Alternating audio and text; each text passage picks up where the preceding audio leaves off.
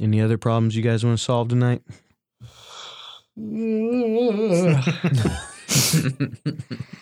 How do we engage with our bed? Cool. Go back to the silence, baby. It's sounding pretty easy right now. Oh, yeah. Unless I get next to someone who's snoring. I'll reach over and say, hey, practice silence. I need you to practice your silence a little more quietly.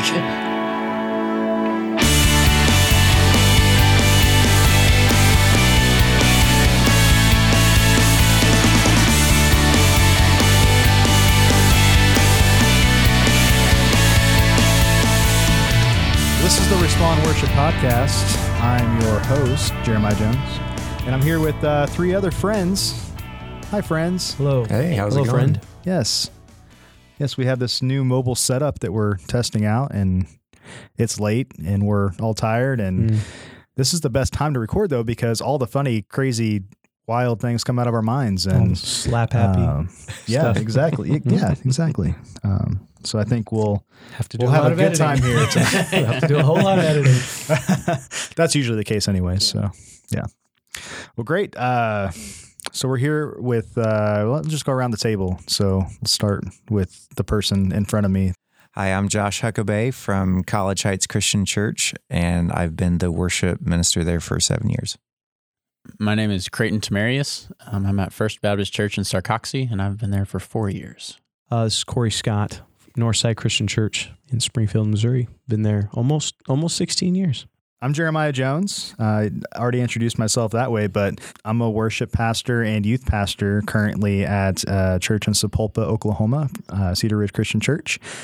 Been there for a little over a year now. And so we're here literally at the Respond Worship Retreat.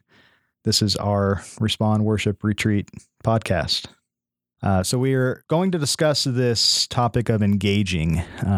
Josh led the night tonight with a topic, engaging with God. So that might be a good place to start. And maybe we can just kind of recap some of what we talked about tonight and then just kind of see where the conversation goes from there. Well, the main premise of what I was trying to say is, for some reason, we have characteristically started to prefer finding God in the spectacular rather than looking for him in the ordinary. And for some reason, we think that the ordinary is not good enough for God, or that God can't be found there, and that the places he really wants to show up are really big things, really spectacular things. And so the Lord, when I was preparing this message, brought to mind that story of Elijah meeting God on the mountain. And as I dug into the story, there was so many things that just kept popping out to me that really just confirmed that suspicion I had about how it is that we define engaging God. And Elijah does what we do. He was a guy who wanted to do big things for God, spectacular things for God. We do too, but we end up often just, figuring out a way to find the next spectacular thing. And so when Elijah goes to this mountain and he expects God to be in the wind and the earthquake and the fire, and he's not in those things, those spectacular things, those outrageous things, those big things. Instead, he's in that normal, small, quiet voice, the sheer sound of silence. And so we just talked tonight about what that means for us as worshipers, as worship leaders, and letting God use the ordinary in our life to show us himself, and really, get to this place where we understand that in order to see the spectacular, we actually have to embrace the ordinary. So I think that's the proper order of things. That's the way God's designed it. This is the incarnation of Jesus. The extraordinary God becomes completely ordinary. And yet through that ordinariness, there is this spectacular love and grace that is given to everybody. So that's kind of my quick synopsis of what we talked about.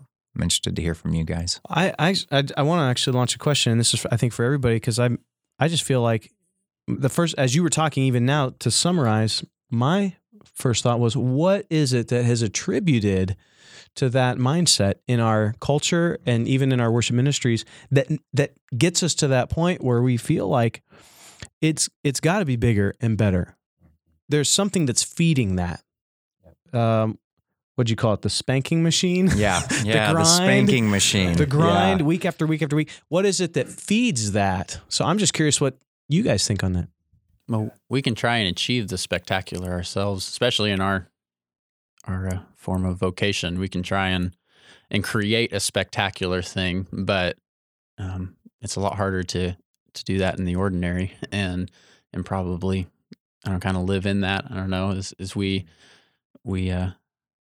may think ordinary is boring, and it may be to some extent. We think we don't get to live out our creativity when it's not the opposite of that. But I mean, you can have both, and I always wonder if our spectacular, when we are living in the ordinary, does what we view as spectacular change, and is it kind of change what we view as that? But that's what I was thinking the whole time is this my view of spectacular? Is it change as I'm getting better at the ordinary? I guess my question would be, would we expect anything less from a culture that is constantly becoming, like a culture that is constantly finding a way to outdo or progress in a different way? And I don't think we can expect anything from the greater cultural narrative, but it's different for us as Christians. We know, as you explained tonight, I mean, that God is in the still, quiet, stillness, those quiet moments. And those are the times that we need to seek after, because those are the times where we are refreshed and we are renewed. I think that, I think I'm with you, Jeremiah, on that, in that what feeds that is, right there at our fingertips is a whole world of people's best foot forward. We're constantly seeing everyone else's best foot forward. And it's so easy to play that comparison game. And I remember Chip Ingram saying this one time in a Bible study. He said, comparison always leads to carnality. Always. It always leads to carnality. Every time we start to compare ourselves to someone that we feel is better than us, it leads to carnality, fleshliness, worldliness.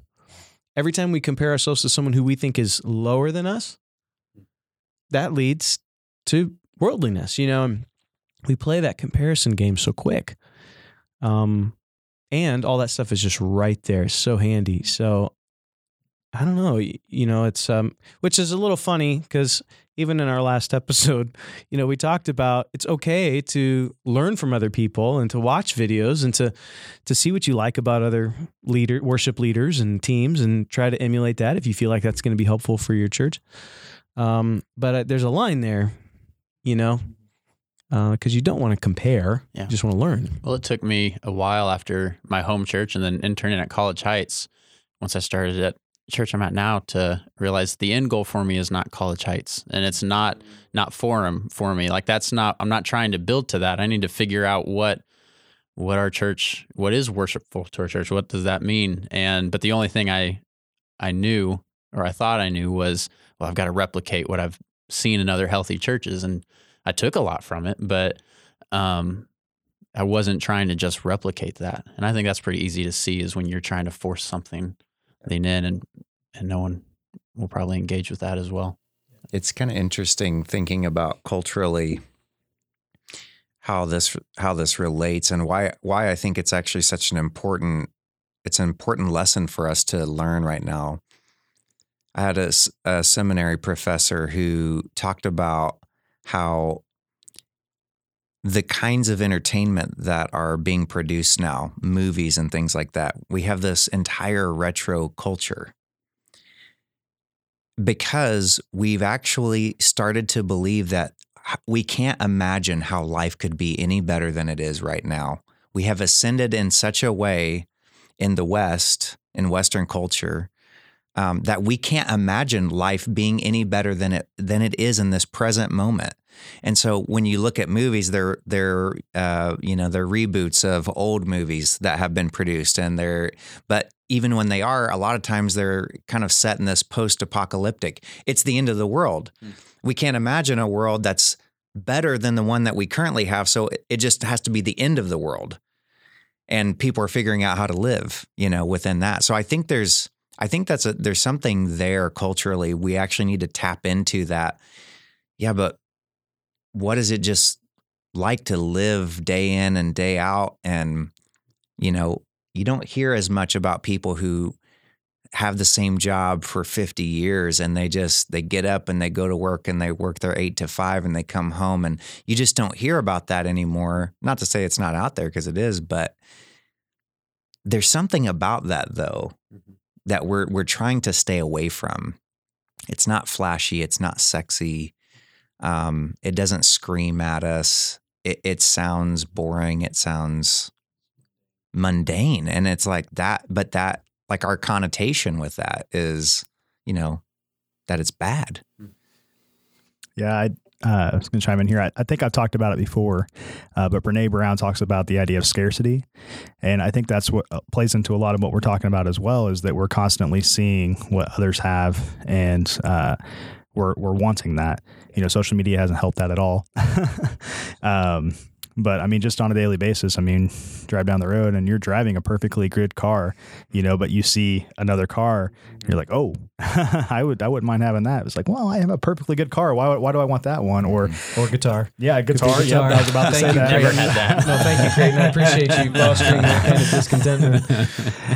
Yeah. And so we're constantly looking at what other people have instead of being content. Mm-hmm. And you were talking a lot about contentment. That's what plays into a lot of what we're talking about as well. It's got to be stressful that if we are at the best and people are like, well, I'm still feeling emptiness. Like, if we are the so-called best it's going to get, that's what Tom Brady several years ago, he'd won his 3rd Super Bowl at the point. He's like, there's got to be more than this. And so it's got to be stressful that we've hit the best it is and I still feel empty. And yeah, that's probably why there's such the anxiety rate and level is unprecedented, in history, like it is right now. And, I feel it personally a lot. I don't know about you guys. I even as you were sharing tonight, Josh, I was thinking even just within my own marriage, how there's a comfort level of the mundane or the ordinary where I actually really truthfully enjoy coming home from the office saying, how was your day? Or, my wife would ask me, how was your day? And my answer is, oh, kind of normal stuff. And that is all I have to say. I like talking about my day. I like telling her what happened, but there's a piece in that I can just go, it's kind of normal stuff. And we don't have to say anything. There's a point in a relationship. I don't have to produce anything. I don't have to say anything. I don't have to direct anything, push it. I can just be with her. And I feel like that is kind of where you landed tonight, where what does the sound of silence, the sheer sound of silence, what is that? And I think you landed at it has more to do with just presence and being than producing anything, striving after the spectacular. And I really appreciated that, because I feel like I sense that in my marriage. Can I sense that in my ministry?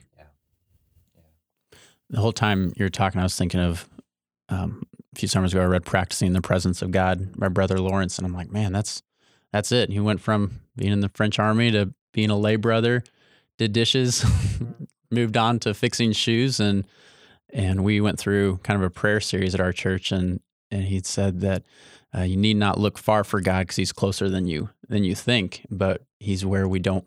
Maybe the closer is the difficult part, is we don't want Him that close, and that's the whole thing. I was thinking, is like, man, Brother Lawrence was perfect at this, and it's interesting that I've thought about this before, that within liturgical traditions, the church calendar actually is very informative about this because you have all these seasons. You know, the church calendar begins with Advent, and you move from Advent into Christmastide, and from Christmastide into Epiphany, and so on and so forth. But you know what the longest season of the church calendar is, the liturgical calendar? It's called ordinary time. Mm-hmm. And we just forget that. You know, we can't wait until Christmas. We can't wait until Advent. We can't wait until Pentecost. We can't wait until Lent. Oh, but the longest one is just the ordinary time. It's Pentecost to Advent. Pentecost to Advent. It's like there's something to be learned there that even the saints who have gone before us understood. If everything is special, nothing is. And the ordinary gives us boundaries for the spectacular. Otherwise, everything's spectacular, you know? And so I think there's even a piece of this is a divine method that God has set up for us to just walk and live. And then sometimes something happens and it's like, whoa, what was that? You know, and it kind of shocks us and it gets our attention. But if we're constantly being stimulated with something like that, you're numb to anything that's less than that. And it always requires more.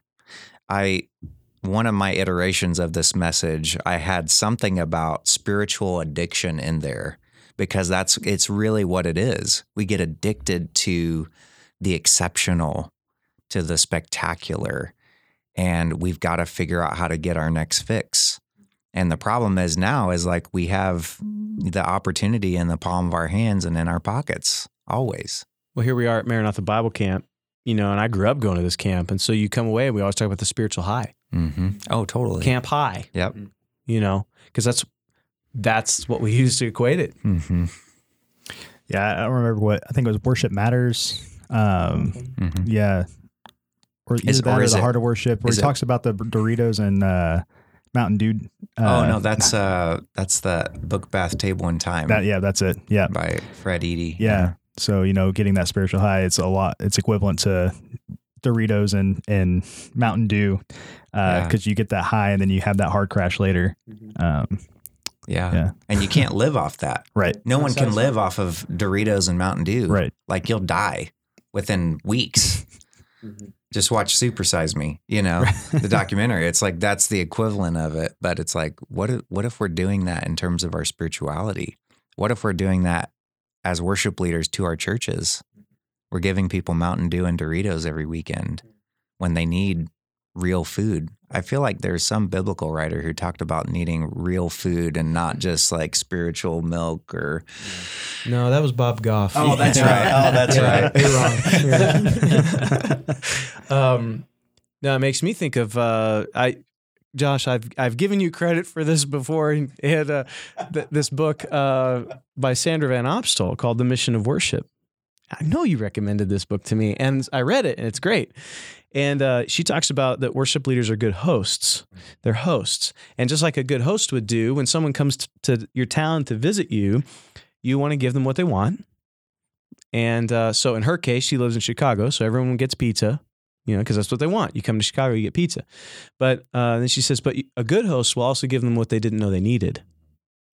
And that in Chicago, she mentions this Puerto Rican sandwich, you know, it's not just pizza. You need this sandwich, you know. And I just think in worship, we give people what they want because we love people. We shepherd people. If they have a certain kind of expectation for a Sunday morning experience, it's okay to serve them and love them and give it to them.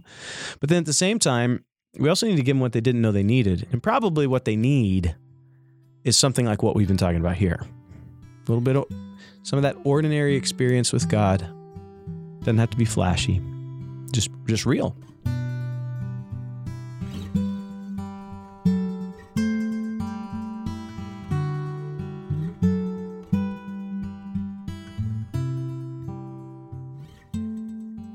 There's a lot of implicit teaching that happens in our current kind of church subculture, worship subculture, that I think perpetuates this problem a lot. And because we plan services trying to create a unique experience of the presence of God. That's what we're trying to do. And so then we shouldn't be surprised when people show up every Sunday, and then when they don't get that, they don't find that spectacular moment, then they're frustrated. Well, it's like, well, yeah, that's on them, but it's also on us because we keep furthering it. We keep promoting it. We don't mean to, but we do. And it's kind of like you were saying, Creighton, about, you always want to ascend to that next level of service. But what I have found is when you only are focused on the goal, when your goal becomes becoming like Bethel, becoming like Hillsong, becoming like whatever, when you reach a status or whatever you have in mind for that, then what? Mm-hmm. Then you kind of look around and go, is this it? It's the Tom Brady moment, And when I realized that, it was kind of like, I need to stop focusing the goal, the vision of my planning and what I think our church should do on, being one of these other churches. And instead, I want to base it off of the values. What kind of worshiping church do I want us to be? Who do I want us to be? And whenever I do that, it's like, well, I want us to be an authentic worshiping community. Okay. I probably will never, ever achieve that totally, but I can work towards that. And it gets away from this kind of like comparison game, like you were saying, Corey, where now I'm having to well, what's authentic to us? I can answer that question a lot better. And it helps to not be promoting that same sense of we've got to do it bigger and better than we did last week. Yeah. And whenever we were in one of our intern meetings, something you said, you can't lead people where you haven't been yourself. And that's, if we want to be authentic worshipers, we tell our team is like, we have to be that. Like we can't assume other people are going to figure it out. And that's, Jesus did that. He didn't point and say, yep, get over there, figure it out. Or most of the time stand at one end and said, all right, come here, figure your own way out here. He walked alongside of them. And I tell our team that they are our worship leaders to someone, even our congregation. We did a beginning of the year Sunday school with our church, and I got to teach for it and said that you are worship leaders to people in your life, that they look at me on stage and they're like, I can't relate with him. Like he's whatever. But the 16-year-old can relate with our 16-year-old cajon player. It's like, oh, if he can worship, then I can worship. And we've got a 70-year-old piano player this weekend, and she has a voice to a good portion of our congregation that wouldn't listen to me. And not because they're mean, it's just it means more from her. And so we have to lead ourselves. I spent a lot of time in my first few months praying for more team members and realized like I was neglecting the ones that I did have and wasn't shepherding them. So I've stopped recruiting almost altogether and put it on our team. It's like, I'm going to pour into who I have. And if God sends me more, cool. If he doesn't, we'll be fine. And that's what whenever team members say, I can't make it this morning or something like that, I was like, in the nicest way possible, I was like, we don't need you. They don't need me. They don't need any of us, but you do have a role in trying to kind of change your expectation for what that looks like. I don't know, that none of us are needed. Like, on Sunday, we're leading with just me on piano, and it'll be really simple. Last week, we had 7 members on stage, and so it's not that one or the other is the better. It's just that we invite God's presence in, and it's a lot more simple than I make it sometimes. I've told our team, let me back up a step. I'm going to ask you guys the same question. Is it okay if I kind of commandeer this for a minute? All of a sudden I was you're fine. I thought, well, Jeremiah is technically the host here. But that's the beauty of being a host. You just kind of sit back and let other people talk. You drop the question. Yep. Well, here's the question. I guess I'm going to ask you guys the same question that my dad asked one time to a worship team. How do you know you were a success on Sunday mornings? I'm kind of cheating because I know the answer to You know this. have I told you the story? You have. I shared with our team the week after. So Okay, I won't well then answer. you wait. Okay. So I want to hear from you guys first. Yeah, you told it to me too, so I actually know the answer. You shared No, too I much. will, like, I I actually, repeat myself way too much. I will answer the question. I really loved your dad's answer. And I'll let you talk about it in a second. But I do think part of the answer, I think there's two parts besides the one that your dad said. One of them is we were successful when people saw more clearly themselves, God, other people. That's a result of worship, having worshiped, is seeing more clearly. You know, I think about Luke 24 when the two are on the road to Emmaus and Jesus comes to them and they don't even recognize him at first, but he walks with them and they start talking about scripture. And then they, get invited to this. He kind of invites himself over, is what Jesus does. And then they sit down to the meal. And it's when he breaks the bread for the meal, that's when their eyes are opened and they see that it was Jesus. And I think that that's got to be in our language of success when it comes to, did someone worship? Well, do I see myself clearly? If I'm still shaming myself, bashing myself, guilt tripping myself, right after I've worshiped, maybe I didn't worship. The second part is it related to that. It's transformation. Am I becoming in the image of the thing that I'm worshiping? What people revere, they resemble. And that's a litmus test for true worship, I think. Yeah. Well, even in Luke 24, what do they do after finding out that it's Jesus? They go and tell everyone that there's a revelation into a response. And maybe it's moved into my favorite book is The Worship Architect, which I've finished on. And she talks about this, Constance Cherry does that. We start off services trying to start with a response. It's like, some people I need to remember who God is. I need him to reveal himself. We start off with a song talking about giving our whole life to Christ. Like, I don't know, there has to be something first. Jesus always reveals himself. And then because of that, there's the response from it.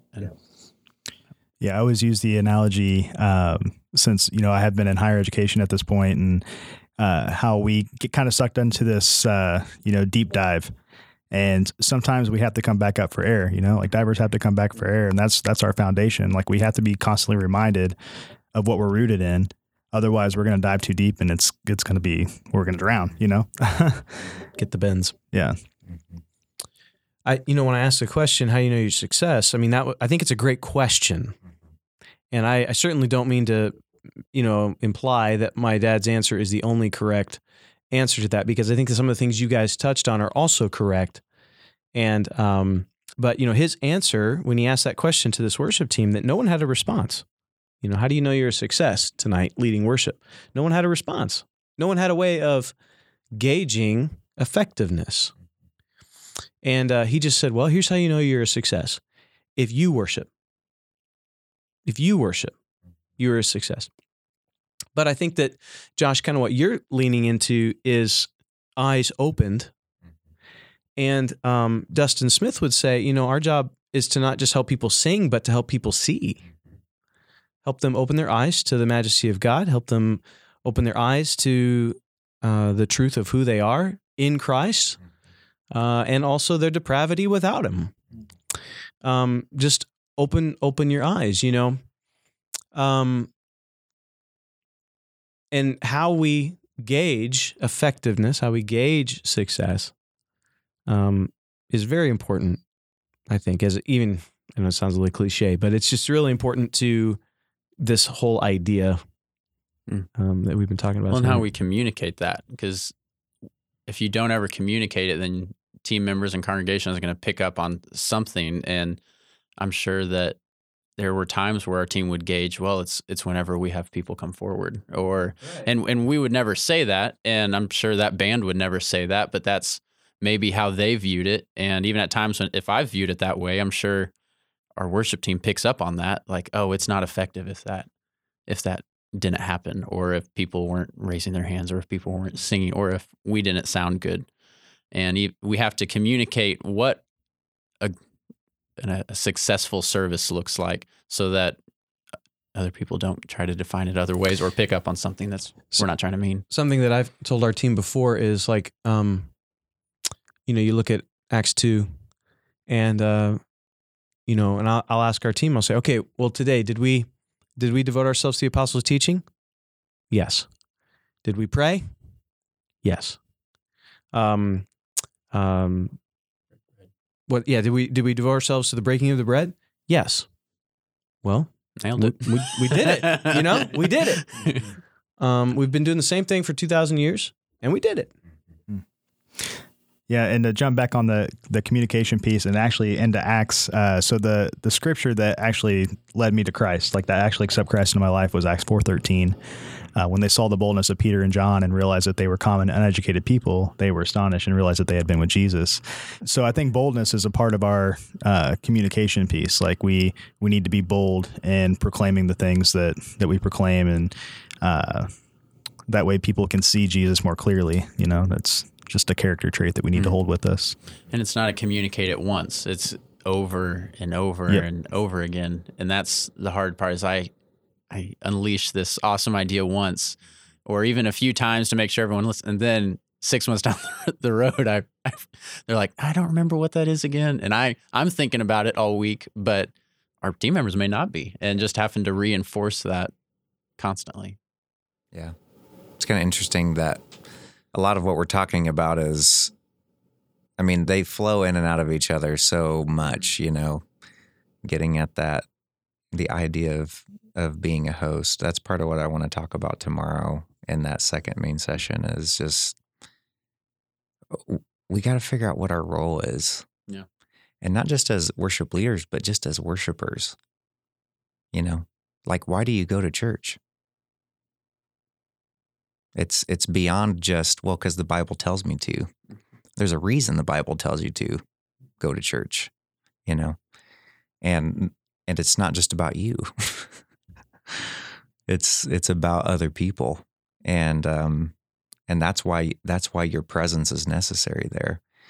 And I think that the host stuff is it's helping to make safe spaces for people, helping people understand the gentleness of God with them, to walk the journey. It takes so much grace. One of my mentors in seminary said one time, it takes more grace for someone to be sanctified than it does for them to be justified, because it's just over and over and over again. How many times does God have to be patient with us as we grow, as we learn, as we mature, as we develop? It's like, yeah, I can see that, thank God for it. But so I read an article recently. They were describing the way humanities are kind of brought up in secular universities today, how there's these different levels of interpretation that we get into, where we're dissecting the text and making it say things that it doesn't say. We're reading into things way too much.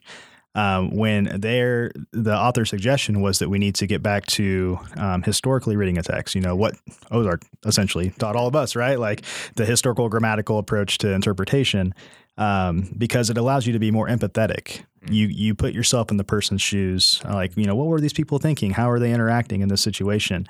And because the humanities in our universities have told that to our culture today, that's why our social media interactions are so castigating and attacking, and so they were suggesting, well, what if we be more empathetic? Like that could really change everything. Interesting. Yeah. Yeah. What a novel It's a idea. great idea. I mean, but it's true. Like, and I Oh know my that's gosh. applying to textual interpretation, but if we apply that to cultural interpretation as Mhm. well, I mean, just empathy is really what our culture needs. This is coming out of higher education.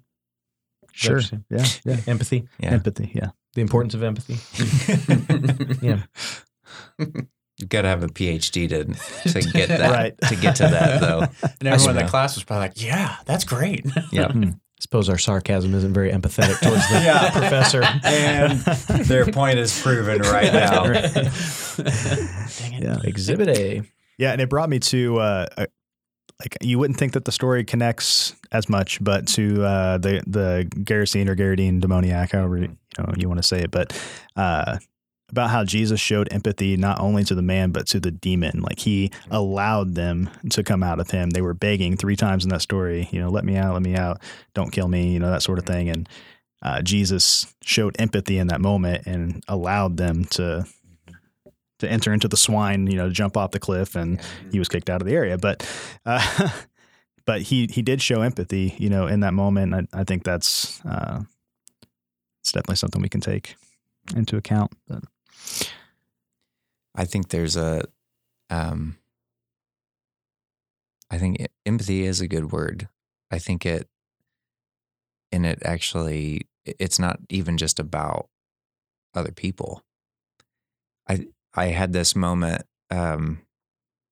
this was months and months ago now, but I was reading the Sermon on the Mount, and I read the part that's where Jesus says, love your enemies.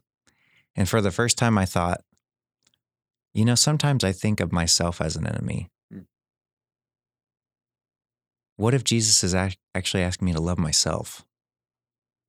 Like in a healthy way, in an empathetic way, to instead of trying to kill my demons, to actually embrace them, to love them, to accept them for who they are and what they are. And through that process of embracing it, actually overcoming it, that's what Jesus did with death. Right. That's what Jesus did with his enemy. He just embraced it. Okay, here you go. You can have me. And it was through the embrace that he actually overcame. So there's something about that empathy thing that it's resonating deeply. There's a groaning for it, I think, in people around our circles.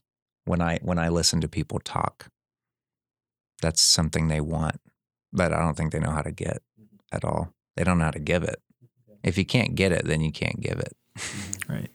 Well, and empathy, it also brings about reconciliation. Yeah. I mean, that's the whole purpose of that story that I was talking about, was he, allowed that person to go back into community. Like, he was restored to community. And Jesus told him to go back out into the community, but never said that once that he had to repent. Like, he was fully healed in that moment, and, later on he comes back to the area, and there's tons of people there for him. And it's probably because of that one person that he, healed, that went out into the synagogues and, proclaimed the goodness of Jesus and what he did. I think that's even consistent with, what Jesus said in his teaching about, if someone has sinned, you go to the person face to face, confront them on that. If they don't repent, take a couple others with you. If that doesn't work, take them before the church. And if that doesn't work, he says, treat them like an outsider. And at first, I think that can all kind of sound like, forget you, and we shove them away. But then I started thinking, well, how does Jesus treat outsiders? Look how Jesus treated outsiders. He loved them. Kind of the embracing idea that you were talking about, Josh. He did love them. He was empathetic to them, showed kindness to them, and to woo them back. That's how he treats enemies. So I think that's consistent, that empathetic element in his teaching and in his modeling. How can our worship ministries be more empathetic to people? Don't we have for crying out loud, we got a platform. And there's certainly this us-them thing that kicks in. And artists in general, sometimes in general, can be a little prideful and uppity, and we're the experts, so we know how to do this whole worship thing. Just watch us, follow, and make sure to do it. But how can we do a better job of truly showing empathy for the people that we lead and serve? I think some of it goes to what you're saying again about the host, or is if someone wants to worship a certain way, it's not trying to read between the lines of maybe their suggestions. Like if someone says, I think we need to do more hymns, they're saying isn't necessarily that they think that's the only way to worship, but it's like, no, what they really want is to know, I don't know, the way that they worshiped before and the way that their family worshiped wasn't wrong. And if you can communicate that well, it's just kind of trying to read between the lines for what people want, and they don't know that they need. And you have to earn your voice with that off the stage to be able to implicate that on the stage. And I think it has to be one off the stage for us to be able to communicate that in an authentic way on it. I found for me that making hardship and pain and difficulty normal has opened up that empathy vein. When I share my own pain, when I share my own struggle from the platform, it creates permission. It implicitly says it's okay to not be okay here. Mm-hmm. And I think that's what, like we were talking about with social media and things like that, it's like, what are people asking? Like, and what are they seeing? It's like, is it okay to not be okay? Because it doesn't look like it's okay to not be okay. Mm-hmm. Everywhere I turn, every screen I look at, every piece of marketing or advertising I see everything's perfect. Everything's picture perfect.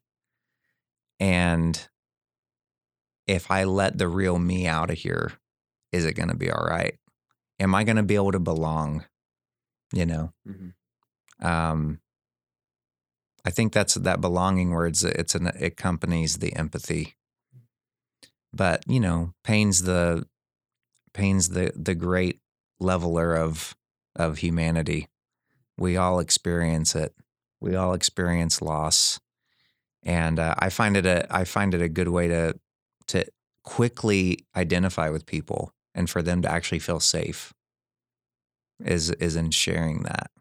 A few years ago at Preaching and Teaching, Kyle Adelman was talking about that and said that authenticity is the new authority, that you can, and even Shane Wood talked about it, you can say the right thing at the right time, but if you say it in the wrong way, you're still wrong. And that we have to, it's not only what we say, but it's how we say it with them, which is, and that takes time. That's not something that you can probably say once and it's fixed. That's Jesus walking with people. That's what you sign up for when you become a Christian. You become a disciple is that long process, not the quick.